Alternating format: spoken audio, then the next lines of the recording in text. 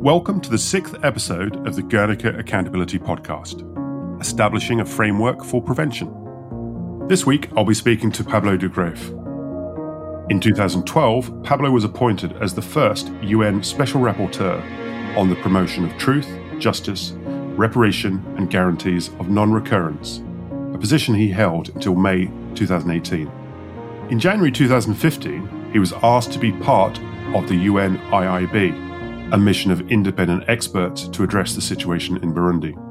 He is presently a member of the UN Secretary-General's Civilian Advisory Board and is Senior Fellow and Director of the Transitional Justice Program at the Center for Human Rights and Global Justice at the School of Law at New York University.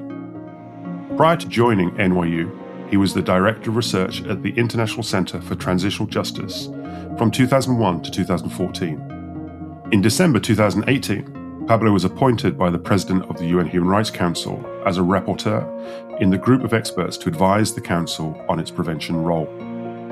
Pablo is also an advisory member of the Guernica Center for International Justice.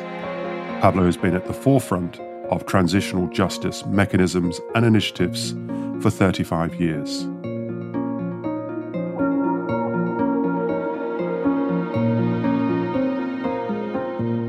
Pablo, welcome and thank you for making the time to speak to us.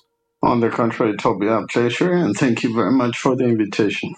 Pablo, obviously you have a long career of working in transitional justice in many different areas. And for those of our listeners who are not familiar with all of your work, perhaps you could just give us a summary of some of your most important achievements, what you consider to be some of your most important achievements in this area. Well, that's tooting one's own horn, which is always difficult. But I think that there are two things that I have tried to achieve. One is to shore up the conceptual foundations of transitional justice, in part because I started working in this field when it had been completely under-theorized. It was a field, we should remember, that emerged from practice and not from the unfurling of theoretical positions or following from long jurisprudential traditions in each of its elements. I think that it needed to be conceptualized in a holistic manner, and I spent a great deal of effort doing that. Secondly, however, my interest was not merely theoretical, it was always, at least in part, practical. I wanted the effects of effective transitional justice policies to be manifested in the world, in the belief that they may be of help to victims and to others. And as a consequence, I also tried very hard to improve both the implementation of the measures and also their sensitivity to the context in which they were being applied, so that they could reach more people and reach them in more effective ways. And broadly speaking, I think that those are the two areas to which I have devoted most of my efforts. And would you say that your intention was to involve victims and civil society more in the process in a way that hadn't been considered previously? I think that was one element of it. I was always very mindful of the fact that when one looks at transitional processes retrospectively, there is none that ever succeeded without the very, very strong participation of victims and civil society. Governments do not voluntarily implement transitional justice in the sense of doing so spontaneously. Governments are brought there by the pressure of victims and civil society. So one of the things that goes into better implementation is to increase participation. And how effective would you say, looking back as far as 35 years ago, how effective was that victim participation then to how you see it now? I think that we have improved the record in terms of victim participation, but we still have a long way to go. So, for instance, when I was writing a report precisely on this topic for the Human Rights Council during my period as UN Special Rapporteur, there is no comparative analysis of means of participation in any of the basic instruments that transitional justice usually appeals to. And that says a lot about how far we have to go in studying what has worked better and what has worked less well, how we can improve our record. The fact that there is no analysis about this, I find pretty telling. On the other hand, the fact is that most transitional justice measures today incorporate some mechanism of victim participation or are preceded by things like national consultations. So there has been some progress. But again, I think that there is a long way to go. By the way, I think that this is the same sort of remark that I would make about transitional justice as a whole. I think that this is a field that has accomplished some not insignificant things over the last 35 years, including, for example, its very own consolidation. Everyone that knows the history of the field will remember the long and acrimonious debates between those that defended justice and those that defended truth, as if they were incompatible, mutually exclusionary measures. That debate has been overcome, and now the field speaks comfortably of being composed of elements that include truth and justice. So the consolidation of the field is itself an important achievement. But much more than that, I think that the field has become normalized in the sense that it is now the perfectly expected sort of policy that countries that are undergoing certain transitions are expected to implement. And for normative change to have occurred in a 30-year span, that I would say is also a very significant accomplishment. Absolutely. I mean, I think it's interesting that you talk about the perception of incompatibility between truth and justice. I mean, I think it is one of the hardest concepts to grasp is the importance of knowing the truth as a component of ensuring a justice resolution to a particular situation. I think it was certainly one of the aspects that we really struggled with, certainly in the early days in Bosnia. The two were mutually exclusive. What do you think caused this sudden change of thinking, or was it not sudden? Was it more gradual? I think it was a very gradual process, Toby. The way that I look at the history of the field, the Latin American experiences of the Southern Cone loom very large in my understanding of how the field developed. And particularly in Argentina and Chile, I think that truth was sought at first because it was virtually impossible to achieve justice in the sense of criminal justice.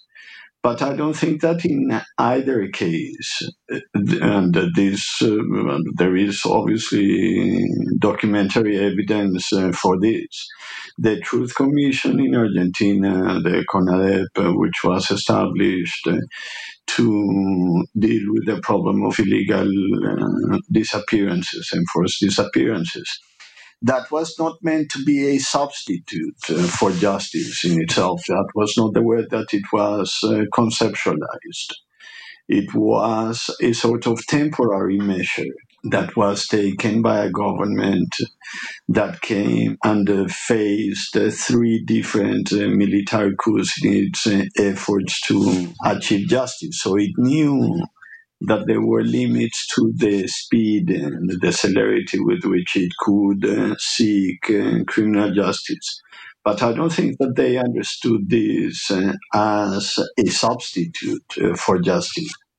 To reconnect both truth and justice, that is, to make them achievable simultaneously, has taken 30 years. But this is, in fact, what has happened. Even the UN established a commission for El Salvador, an entirely different case than the truth commissions in Chile and in Argentina. It never recommended criminal prosecutions, but not because it had a notion that truth was a substitute for justice. The three commissioners very explicitly say in the report that they do not recommend the prosecution of anyone at that point in the country's history because they didn't think that the judiciary was reliable to guarantee justice. But again, I don't think that there was ever the idea that this was a substitute. In other words, the academic subsequent debate between the defenders of justice and the defenders of truth was in some ways an artificial debate. And it was the artificiality that made it possible for the field to overcome it gradually but surely. And now that's a debate that no one engages. Now, since, for example, just to illustrate the point, since 2004, when the Secretary General published the report on transitional justice and the rule of law, that report already explicitly talks about transitional justice as a holistic notion that includes truth, justice, reparations, and guarantees of non-recurrence. And that's almost 20 years ago already. So by then, that debate had been completely closed.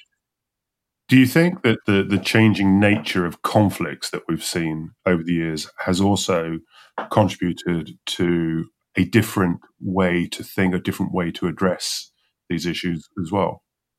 I don't think that the changes in context have had sufficient impact, to be perfectly honest. And this is one of my great worries about the state of the field.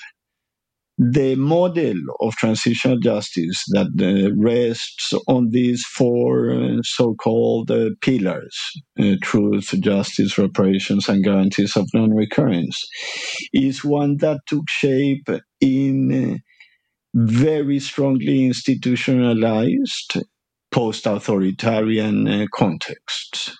And the four pillars made perfect sense in such contexts. The institutions could bear reform, they could withstand the pressure and the weight of certain programs, including criminal prosecutions. They could bear the costs and have the institutional wherewithal to establish complex reparations programs And also, these were contexts. There was a correlation between the degree of institutionalization and the type of violations that took place. In the post-authoritarian context, the conflict, as it were, was very highly asymmetrical, with the state being responsible for the overwhelming majority of the violations. So in a context like that, once a transition takes place, it makes sense to do the sorts of things that we now call transitional justice. When we move from a place like Santiago or Buenos Aires to Kinshasa or Bujumbura, we move into a very, very different context.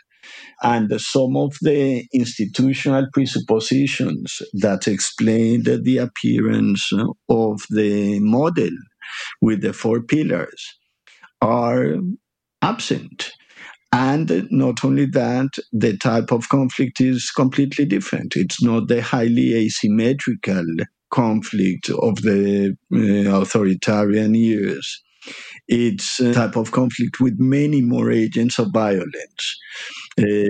Tens of armed groups with a great deal of circulation amongst them, where the distinction between the victim and the perpetrator is much harder to establish, where institutions are completely absent from huge parts of the state territory, where the violations as a consequence take a different shape. They are much more akin to the consequences of social conflagration than of the abusive exercise of state power.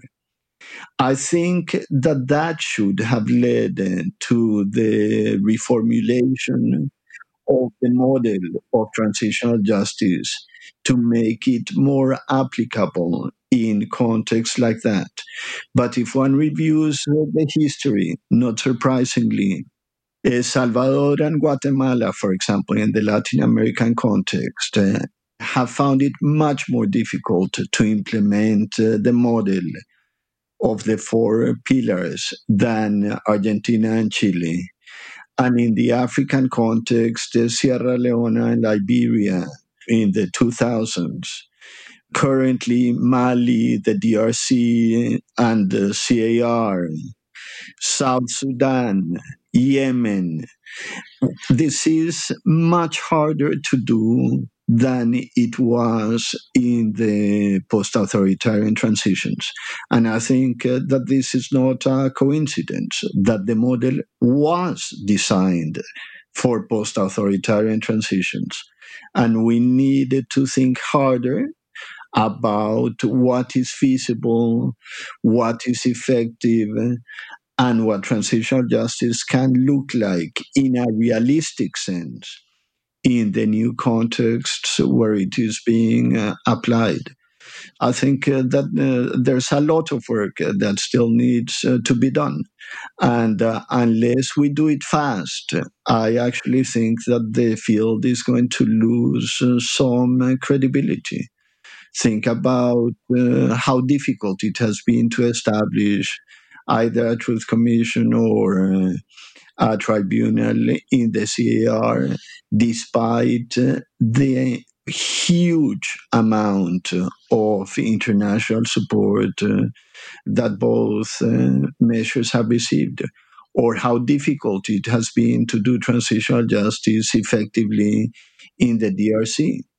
Dr. Mukwege, the Nobel Prize winner, has been insisting that the 10th anniversary of the United Nations mapping report of violations in the DRC should be used in order to restart efforts to do transitional justice effectively in the DRC.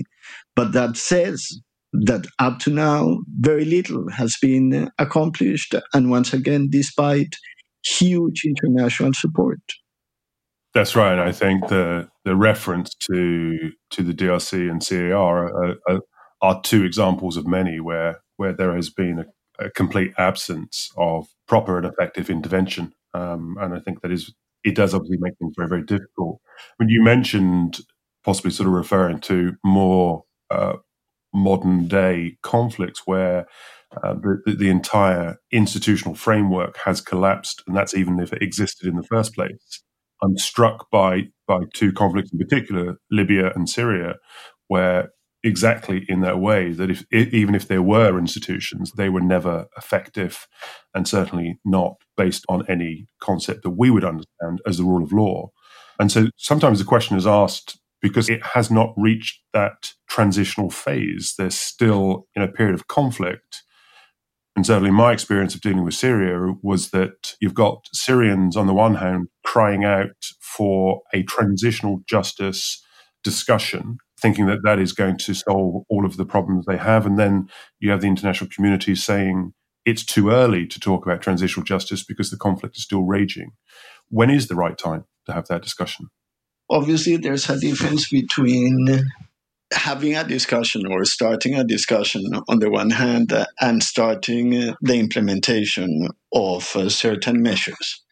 So I think that it is worth starting a discussion early because, in fact, people assume much greater familiarity with transitional justice than there is, in fact, especially in countries that have never had either the need or the opportunity to think about what it involves.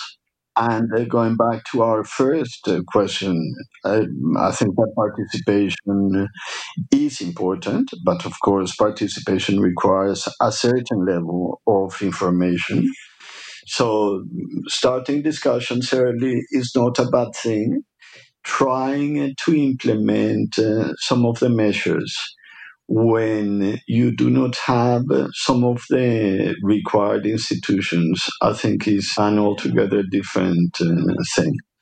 And all transitional justice institutions, for example, presuppose a certain degree of safety, of security for citizens. Truth commissions presuppose that people can provide testimony without risking their lives, that truth commissioners, the members of the commission, can go anywhere in the country without risk, that evidence is being preserved, not to speak about the equivalent sort of presuppositions for criminal justice investigations and trials. But even for reparations benefits, it is very difficult to establish an effective reparations program when, for example, the planners do not have a clear idea of the total universe of victims that they are supposed to serve. And in conflict, of course, there is no total because that universe is still growing. So I think that perhaps one of the downsides of the success of transitional justice is that it created the impression in policymakers' heads, and sometimes on the part of the population as well, that this is a sort of formula that can function under just any circumstances. But of course, that is not true. And this next point, I mean self-critically. I think that transitional justice practitioners contributed to that misconception.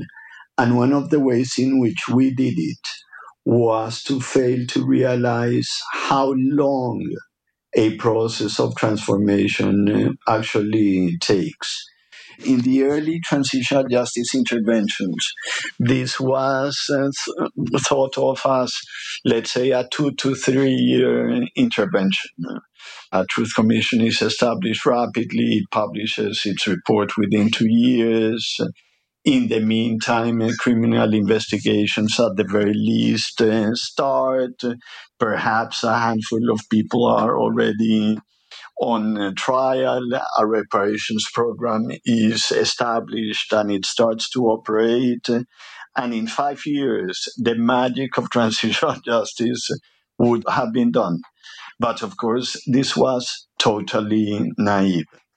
Perhaps one of the most interesting experiences I have had in this respect was that in 2010, the World Bank asked me to contribute justice considerations to what became the 2011 World Development Report, which was on security and development. The bank originally, of course, had not designed the project with a justice dimension, but came to the conclusion that this was important. So I was invited as a consultant to advise the core group on this. In the course of the research that the bank commissioned for that report, there was a very interesting analysis of rates of institutional transformation. So using the World Bank's own governance indicators, it was determined that, for example, in order to bring a country at the level of development and governance of Haiti to the level of governance of a country, not like Denmark, because that, of course, is a huge deal, but of a country like Ghana, on the basis of the average rate of improvements in the governance indicators that the bank itself articulated, it would take really a generation along the 5 different criteria that the bank used to assess governance. And that even if you did the average of the 3 historical best performers, you would reduce this to about a 17 to 20 year long period. So the general point is these things take a much longer time than transitional justice practitioners at first thought. And the truth is that I don't think that we have fully internalized that message yet. And it's important that we do, because otherwise we will get fiascos, like, for instance, the very early departure of the United Nations from Burundi, where the Arusha Peace Agreement of 2000 included duly reference to a comprehensive transitional justice measure, but a comprehensive transitional justice measure was never implemented. The UN mission came and went, and there is still very little transitional justice having been done in Burundi. Do you see the lack of a long-term commitment to these processes as one of the greatest challenges in ensuring that the process is effective? Yeah, I think that this is one of the main factors. But the other one is what we were talking about before, the fact that in a certain sense, transitional justice has suffered from what some economists and organizational sociologists call, with the fancy name, isomorphic mimicry. In other words, the assumption that the very same institutional form will perform well regardless of circumstances. So this is not a problem that affects transitional justice exclusively. Think, for example, about the fate of anti-corruption commissions. Once the world came up with the idea that anti-corruption commissions were a good thing, then it decided that all countries needed one of exactly the same shape, and that they would perform equally well. And of course, that has proven to be completely false. Well, in transitional justice, the equivalent form of mimicry is the idea that, for example, a truth commission of essentially the same shape as the original ones was going to be equally useful everywhere. But that, again, has proven to be a mistaken assumption. not all truth commissions have been equally useful. When you think about it from the standpoint of institutional replication and whether there's a fit to context, you realize that perhaps the field should be a bit more experimental than it has been. The recommendations that we give in Kinshasa and Bujumbura, to go back to those two cities, are suspiciously similar to the recommendations that we used to give in Buenos Aires and Santiago. And I think that we should be, again, suspicious about that. Absolutely. I mean, I think it's clear that you can't adopt a one-size-fit-all approach to things. And I think the laziness of the international community may unfortunately promote such a practice. Toby, I have some ambivalence about the explanation for the mimicry. On the one hand, yes, I think that it is laziness. On the other, I think that it has a lot to do with processes of professionalization, and particularly processes like that in a globalized and very interconnected world in which people travel a lot. So the advantage of all of this is that the learning curve is very, very fast. So, for instance, I am Colombian, but I went to Colombia in 2003 to start talking about transitional justice when the government of then President Uribe was thinking about what became the Peace and Justice Law, the law for the demobilization of paramilitaries. At that time, very few people knew anything about transitional justice in Colombia. 3 years later, there was nothing to be taught to Colombians about transitional justice. And the reason why that happened was that, of course, there were many Colombians that were doing masters and PhDs in universities in both Europe and in the US that had such programs. In the meantime, the field had already established a specialized journal. Later on, it acquired a specialized encyclopedia. So from the epistemic standpoint, from the academic standpoint, it became a field of study very, very rapidly.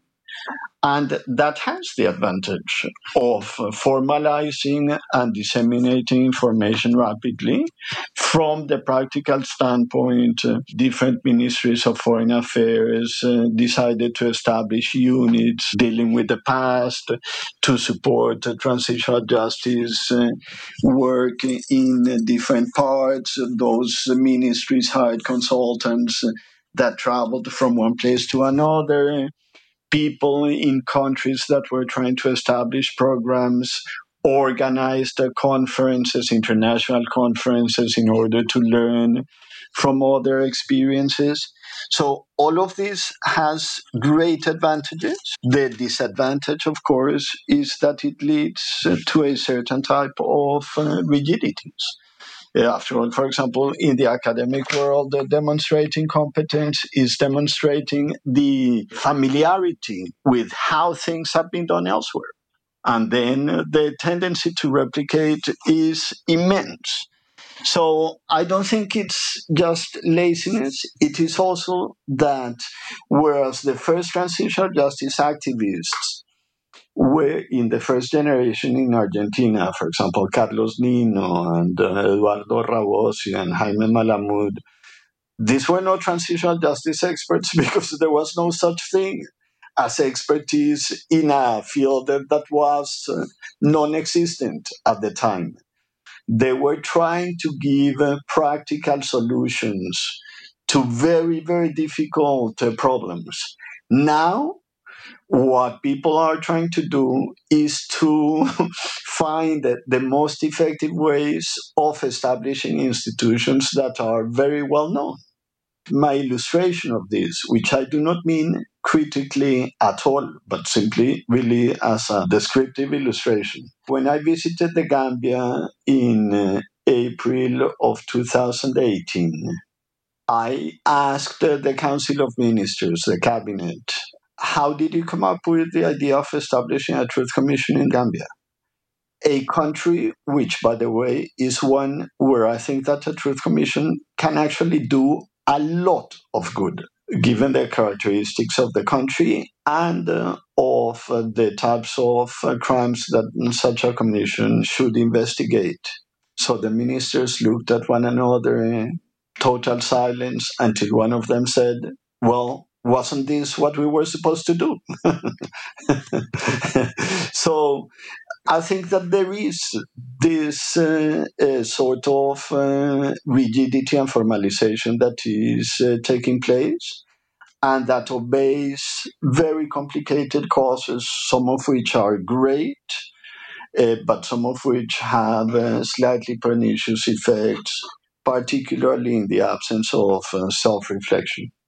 I think that's one of the important points when you're referring to the rigidity of it and the lack of self-reflection or self-awareness. I think it's an important point to consider.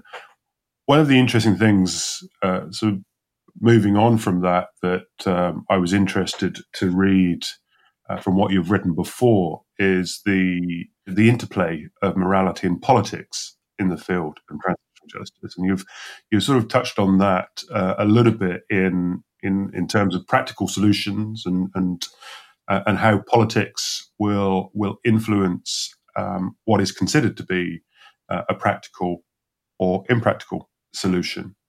Tell us a little bit about how you see the interplay of morality and politics in this field now. I was always convinced, Toby, by the very old sociological argument that says that sustainable social change is not merely a question of clever institutional engineering, but that it needs to be accompanied by changes at the level both of culture and of personal dispositions. Sociologists didn't pay too much attention to questions about economics, but I would add that, of course, it is important to think about economic considerations when designing transitional justice measures. One of the great difficulties that I think transitional justice encountered in a country like Burundi is that Burundi doesn't have a formal labor market. So once people get into government, they have a great incentive to stay in it, because the alternative is to go back to an informal labor market, which is incredibly risky. And that is almost a choice in favor of poverty. So democratic transitions are very difficult in places that do not have an economic system and a labor system that supports rotation in government.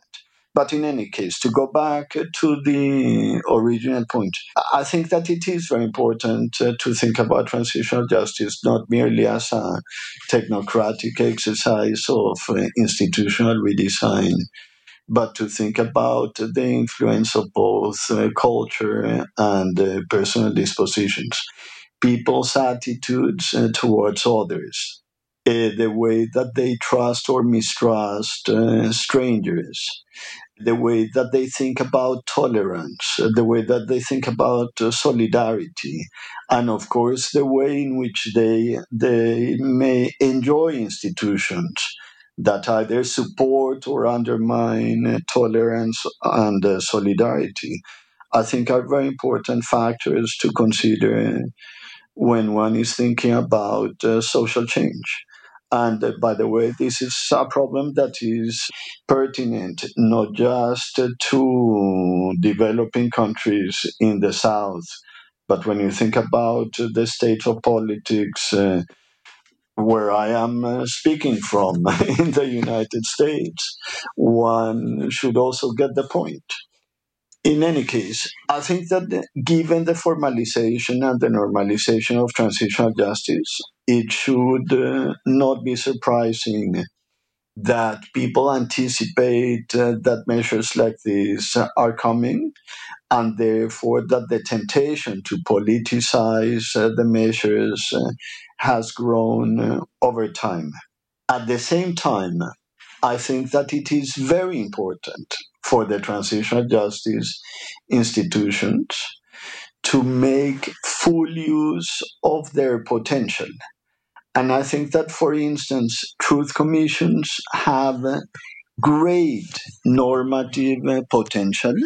They have a great ability to speak to people's sense of justice and to address directly their sense of grievance that may be historical, that may be very, very difficult to redress economically or via the criminal justice system, and that in some way the commissions have a space to fill, because my sense is that normative argumentation in the public sphere has suffered a lot, and that it is now mostly understood in terms of either legality or religious preaching.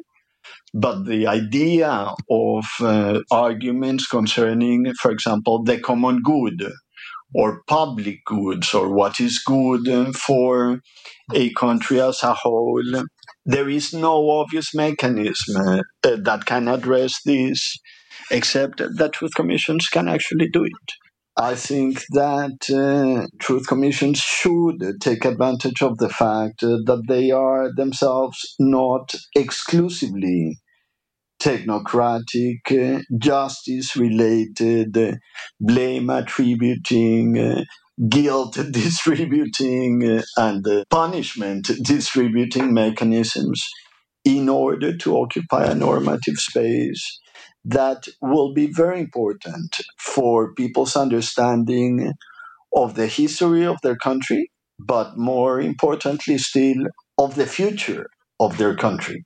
The sense of whether people can live together as part of a shared political project depends a lot on satisfying simultaneously the sense of justice and the expectations of justice of many people. And that is not simply a criminal justice project. It is also, to use a term that is perhaps used far too often and not in sufficiently substantive terms, a social contract. And a social contract is something that needs to be renewed periodically, and especially after periods of systematic violence. It's good that you're talking about the social contract, because that was something that really interested me. You've actually put a great deal of focus on, and that's in relation to establishing a proper framework for prevention. That you came up with this framework when you were Special Rapporteur. Explain what that framework was, broken down into different components. Part of the idea came from a study of the notion of guarantees of non-recurrence, which was part of the title of the mandate that I had. I had the slightly ridiculous title of UN Special Rapporteur for the promotion of truth, justice, reparations, and guarantees of non-recurrence. So, what is this notion? It's a notion that is used very, very infrequently outside UN circles or outside the Inter-American system of human rights, which has borrowed the notion. But it's not very clear. There is no canonical definition of the term. So, trying to write reports on this notion, I reached the conclusion, obviously, it was a completely ambiguous notion. There are 6 United Nations documents that use this term, and they use it in very distinct, not necessarily consistent manners. that the best way to understand it was in terms of prevention. The prevention of violations and the prevention of the recurrence of violations in the transitional justice context. So that led me to study the way in which discussions about prevention take place within the UN system. And obviously, there's much to be said about that. I will point out only the following problems.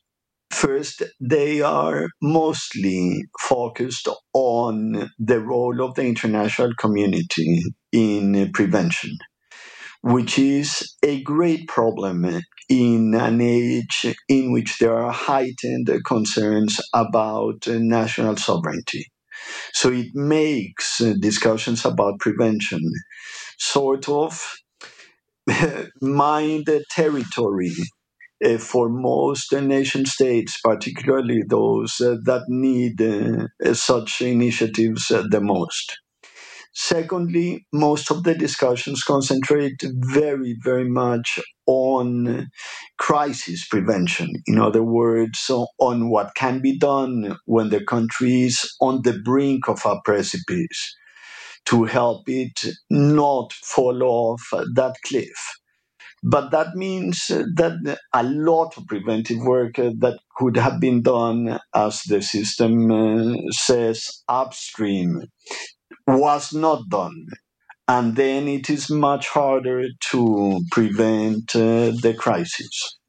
So, despite the fact that there is very strong consensus about the need to broaden and to upstream prevention work, it's the sort of thing that everyone pays lip service to, but no one had bothered to think through what it would involve. So what I was trying to do was precisely that, to say, what would a broad and upstreamed prevention policy look like for a country? And it turns out that, contrary to what people think, we actually know a lot about preventive measures.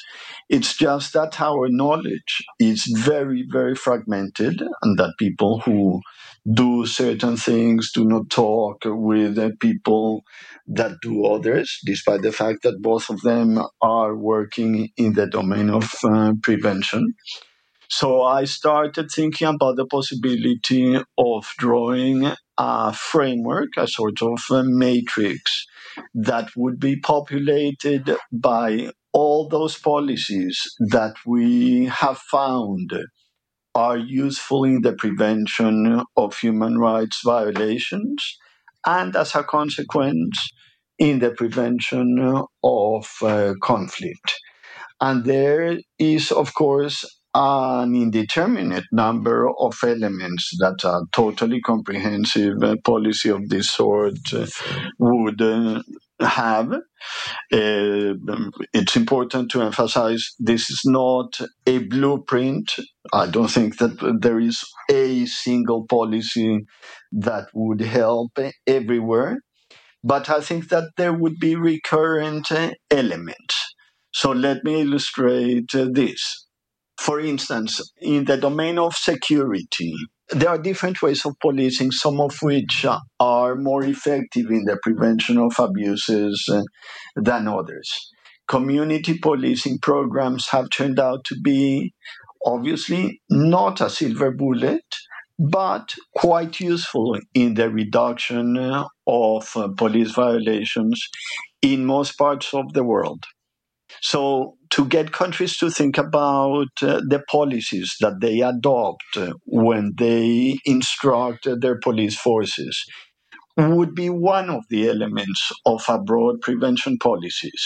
Again, in the domain of security, it is important, we have found out, to have effective civilian oversight mechanisms over the armed forces to make sure that they respond to duly constituted authorities under constitutional provisions, that they are accountable for the way in which they exercise their power, deploy their force, but also, for example, manage their budgets and engage in acquisitions. This is a significant part of national budgets. It's a part of a national budget that is usually shrouded in secrecy, which invites both corruption and aids violations. So I think that effective civilian oversight mechanisms is something else that countries should look at if they are interested in a broad preventive policy. In the domain of the legal and constitutional systems, for instance, it is important for countries to have a legal regime that provides certain guarantees to minority parties, to the political opposition. One of the reasons why electoral times are so fraught in so many countries is that, again, being out of power is to be ostracized, to be condemned to the total role of an outsider. And therefore, by contrast, a regime that provides protections for minority and opposition parties is something that it has been found out is useful in diminishing violence and abuses. Strong oversight mechanisms, the much mentioned division of powers, independence of the judiciary, all these things that constitutionalists think about, but that they rarely think about in the key of prevention, turn out to be very, very significant in the fight against human rights violations. And I could go on because, as I say, the number of elements of a comprehensive policy would be indeterminately large. But what I want to do is to create a framework that illustrates not just the fact that we know how to do these things, but that the initiatives are interconnected. So if you think about the examples that I just gave you, there is, of course, a great overlap between the way that the armed forces exercise their power and the way that the Constitution defines those powers. I want to say that the framework is not just a random list of initiatives, but rather an interconnected set, open but interconnected set of initiatives that are useful for diminishing the likelihood that violations will take place in a country. And this incorporates some of the lessons that we were talking about before, that these are long-term projects, that these are not things that can be fixed in a couple of years, but rather, in a certain sense, that these are projects that involve both state formation, but also the shaping of inclusive, tolerant cultures and the corresponding personal dispositions. Which makes all perfect sense. But the difficulty is, how do you convince, like a military regime in Egypt, for example, that having greater respect for human rights, fundamental freedoms, democratic principles will actually contribute to economic growth, to political stability, and less extremism? How do you do that? How do you take that step? We have historical examples of how this takes place, and this also returns us to an initial part of our conversation. There is no place that has managed to succeed in such a project without the very important participation of civil society. It is rarely a question of enlightenment. I don't think that it's very likely that the Egyptian military, for instance, will decide that their share of participation in all sectors of the Egyptian economy is something that is problematic, that they will decide this spontaneously through argumentation. I think that there are times in which political transformation calls for a certain type of pressure, which unfortunately is often very costly for civil society, but that this is the way that it usually takes place. And again, not that I think that this is an easy task, but I think that people should always take solace from the fact that it has happened. So Archbishop Tutu was fond of saying, look, if South Africa was capable of getting rid of apartheid, this should give hope for others that are seeking major political transformation in their own countries. And I think that there's a sense in which that is true. The truth is that I think that authoritarians usually make the mistake that it is hugely advantageous to hold all political strings. The truth is, however, that holding all political strings makes you wholly accountable, and that there is a certain level of complexity illustrated by the notion of the division of powers that actually makes the life of institutions much easier than those that ignore at least that degree of complexity.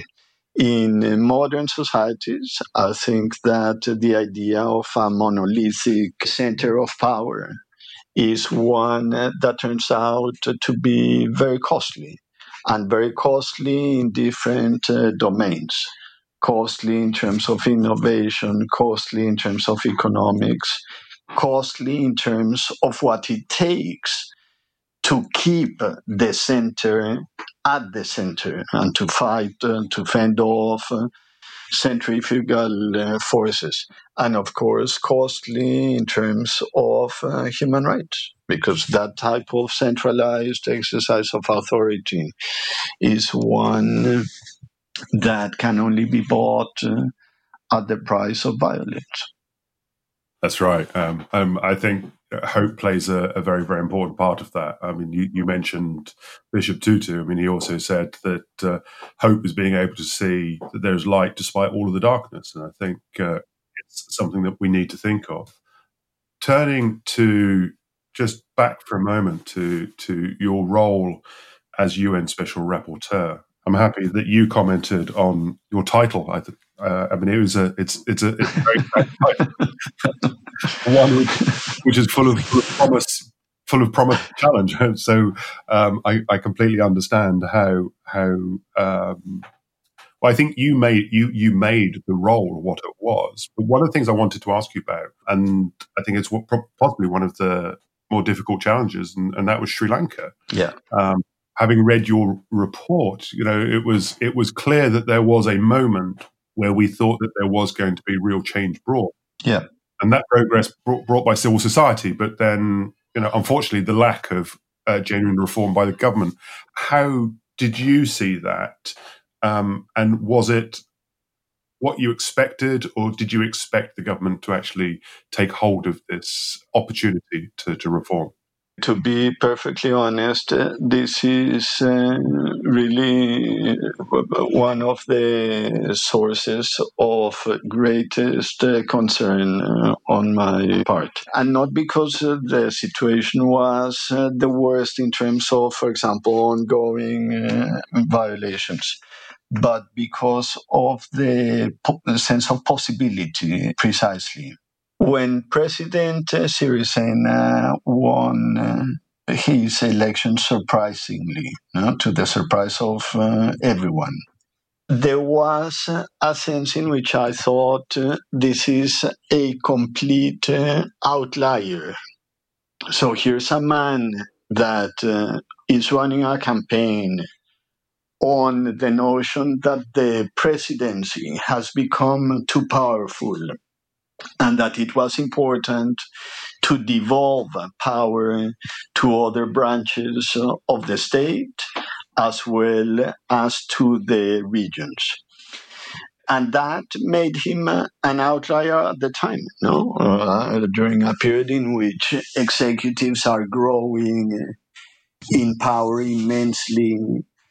To run a campaign on that basis, I thought was admirable, and that the country elected him, I thought, opened up amazing possibilities for coming to grips with a very complicated history that for me went well beyond the end of the conflict in 2009.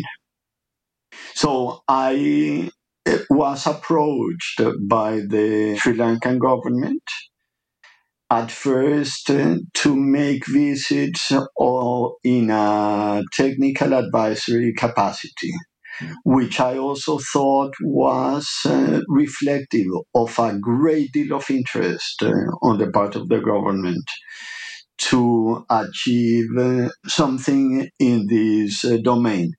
So one should not forget Sri Lanka co-sponsored the Human Rights Council unusually very demanding resolution concerning transitional justice, and it undertook commitments along the four elements of a comprehensive transitional justice policy.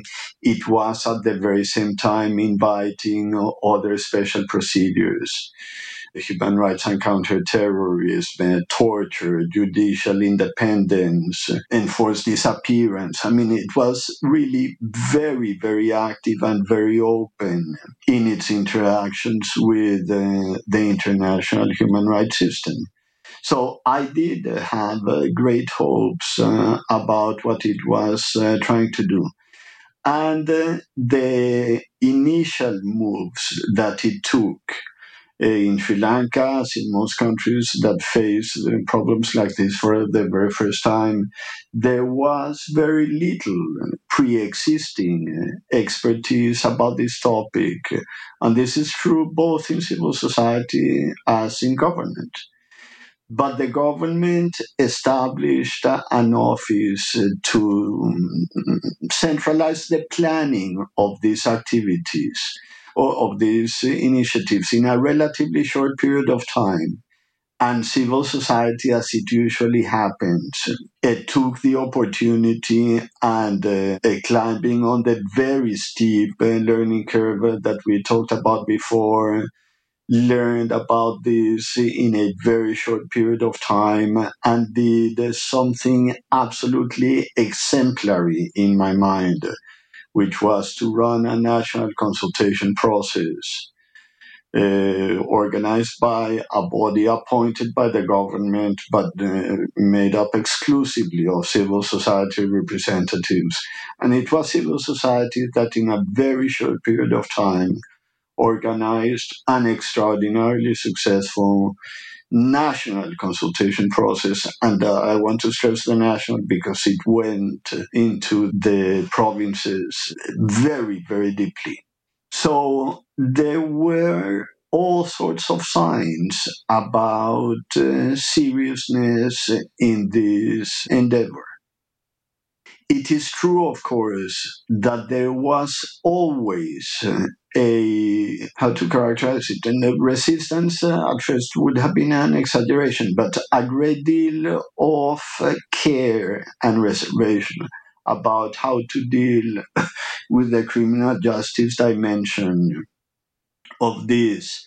But like many others, I understood this not as total resistance, but rather as the sort of inevitable prudence that comes from the fact that newly established civilian authorities face an extraordinarily powerful a military apparatus that was left in the wake of the conflict. So it is not unusual for that relationship to be fraught and to require a great deal of attention. But there was a long period of time in which even conversations with the military about the transitional justice process were moving in very positive directions. So yes, to give a short answer, I was totally surprised and in many ways extraordinarily sad about the fact that the country missed an opportunity that it had within its reach, because there were sectors of the Sri Lankan government that were totally committed to the idea of a serious examination of the country's past, totally committed to the idea that in a country in which every community had victims, it should be possible to implement a transitional justice program that addressed those grievances. And in the end, I think that they squandered it, unfortunately. I certainly remember at the time, I was involved in the situation in Bangladesh at the time, and obviously what was happening in Sri Lanka was having an impact. But what I recall is, and I'm curious as to whether you see this as a contributing factor for why the Sri Lankan government was able to backtrack. But the US administration at the time, through the State Department, was pushing in the Human Rights Council for there to be an international judicial mechanism. And then suddenly it changed to a domestic mechanism that would effectively be maybe supported by the international community, but it would be a domestic mechanism. Do you think that had an impact on the government seeing that there was less pressure on them to do something? Sri Lanka is one of those places which is impossible to understand without understanding geopolitical considerations. Sri Lanka is both blessed and cursed by the fact that it is geographically very proximate to India, that it is of great interest to China, and that it is on and off of great interest to the US. And I think that Sri Lanka has learned very well how to play the game of extracting benefits and concessions from those three powers, depending on its needs. And I think that over time, after the election of President Syria, the geopolitical considerations shifted in favor of the US and the UK, not just the US, and as a consequence also of the EU, taking a much more conciliatory, flexible, less demanding attitude with respect to Sri Lanka, at least in part because of their worry of increased influence by China in Sri Lanka. So this is a complicated constellation of factors, but one that very able Sri Lankan politicians understand extremely well. And now, unfortunately, what we've seen is Rajapaksa almost coming full circle and then being back at the helm of politics. Now, I recently learned by accident that he was actually invited as a chief guest to a UN panel discussion or a UN event. How do you see that for the victims in Sri Lanka, that this man in particular is now back in government and invited as a chief guest to a UN event? I think that this is an unspeakable mistake. Really, given the history of the United Nations in Sri Lanka and the sense of abandonment on the part, particularly of the Tamil population, by the UN, to have Prime Minister Rajapaksa being the chief guest in a UN celebration of anything, the 75th anniversary of the creation of the institution. I think it's inexplicable to me. We've spoken quite a bit about how things have evolved. Do you see now that we're sort of entering a time where legal initiatives have to be sort of more innovative than ever before? Absolutely. And Sri Lanka is a place where, incidentally, this is very clear, that given the internal lack of action, Toby, I think that things of the sort that Guernica does, including universal jurisdiction cases, would be extraordinarily useful in the case of Sri Lanka. The first case against a member of the Sri Lankan Armed Forces, former ambassador in Brazil, was brought. This created some shocks within the country.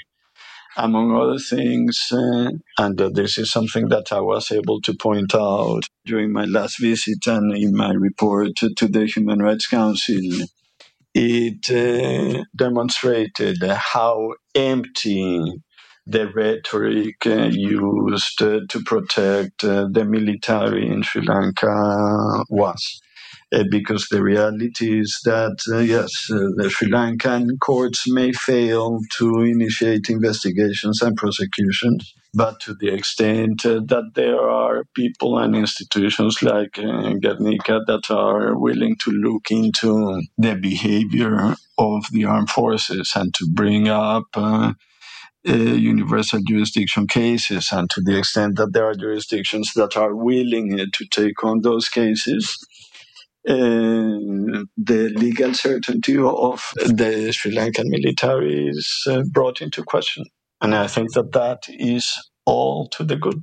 And you know that Guernica is now working with the Dutch government on potentially taking the issue of violations of the Torture Convention in Syria to the International Court of Justice. Do you see that is a process that could have an impact on states such as Syria, potentially even a state such as Sri Lanka?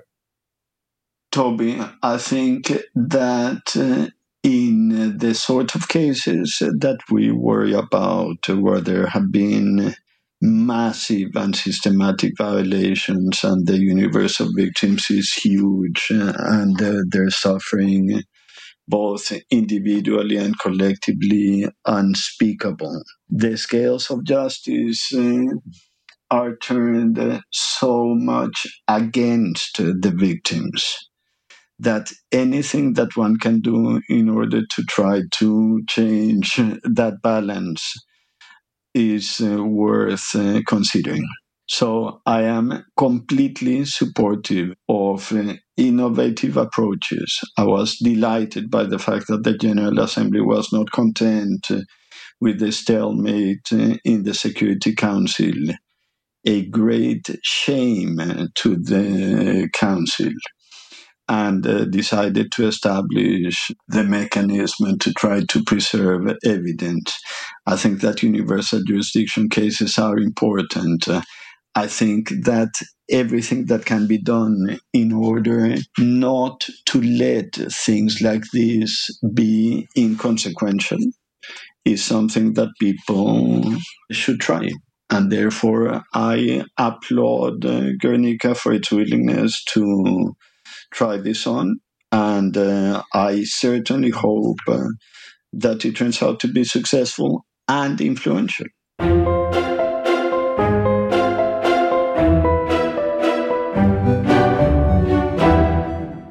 I'd like to ask you a question that we like to ask. First of all, what does accountability mean to you? And what can and what should we be doing better?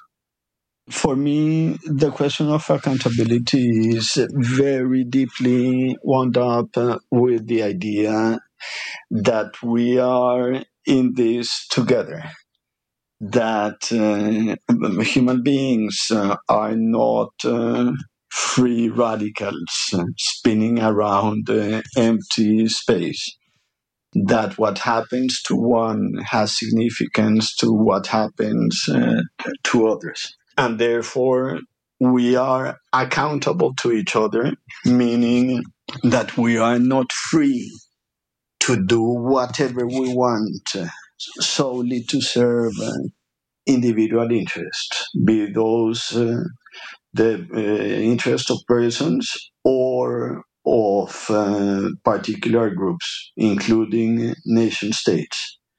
I am, in many ways, still unapologetically a totally committed Kantian universalist. And therefore, I think that there is something that binds all of us together. And this is the core idea behind accountability, that because we are bound together, we are accountable to each other. Now, I do not think of accountability exclusively in terms of criminal justice, and one of the reasons why I gravitated towards transitional justice was precisely the fact that transitional justice operated on the basis of a more complex understanding of justice than that which reduces it to what happens in a court of law, that it also cared about the recognition of victims that comes from truth-telling processes, that it also cares about the incipient and always incomplete possibilities of reconstructing life projects that are embodied in reparations programs. And that it always took seriously the idea that it is important not just to worry about redress, but also to worry about prevention. That sort of unpacking of the notion of accountability that underlies transitional justice was always attractive to me. So that's the answer to the first part of your question. To the second one, what should we be doing better?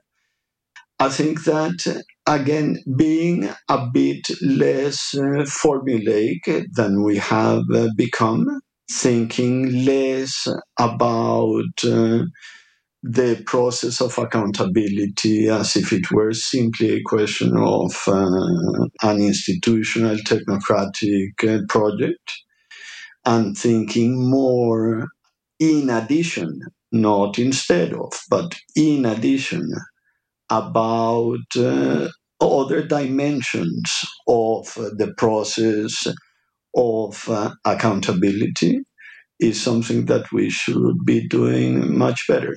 So ironically, we have never had better means of communication in human history. And at the same time, I think that we have never been as unfamiliar in proportion to the possibilities of knowledge and communication. We have never been as unfamiliar with the way that others have to live their lives. And therefore, I think that there's a lot of work that needs to be done in order to become more familiar with the troubles that others have to suffer. I think that any meaningful idea of human solidarity, for example, which is also a concept that is very dear to me, is one that is both expressed by and that requires familiarity with the life of others. And given what we have in terms of possibilities of communication, we should be doing much better. It is very clear that there are effective ways of narrowing the scope of solidarity. And we have seen it recently in the drift, the political drift of many countries towards a new sort of tribalism. I think that there's a lot to be learned from that, a contrarian, about how to expand the scope of human solidarity so that at the very least, minimum conditions for a decent human life can be achieved. And those, of course, are what human rights were supposed to express. Wonderful. The great thing about doing this podcast is I get to have a discussion with extraordinary and wonderful people like you, Pablo. So what I can only say is thank you for spending the time with us. Toby, you are so kind. Thank you very much for the invitation, and thank you very much for the patience. And this is a pleasure.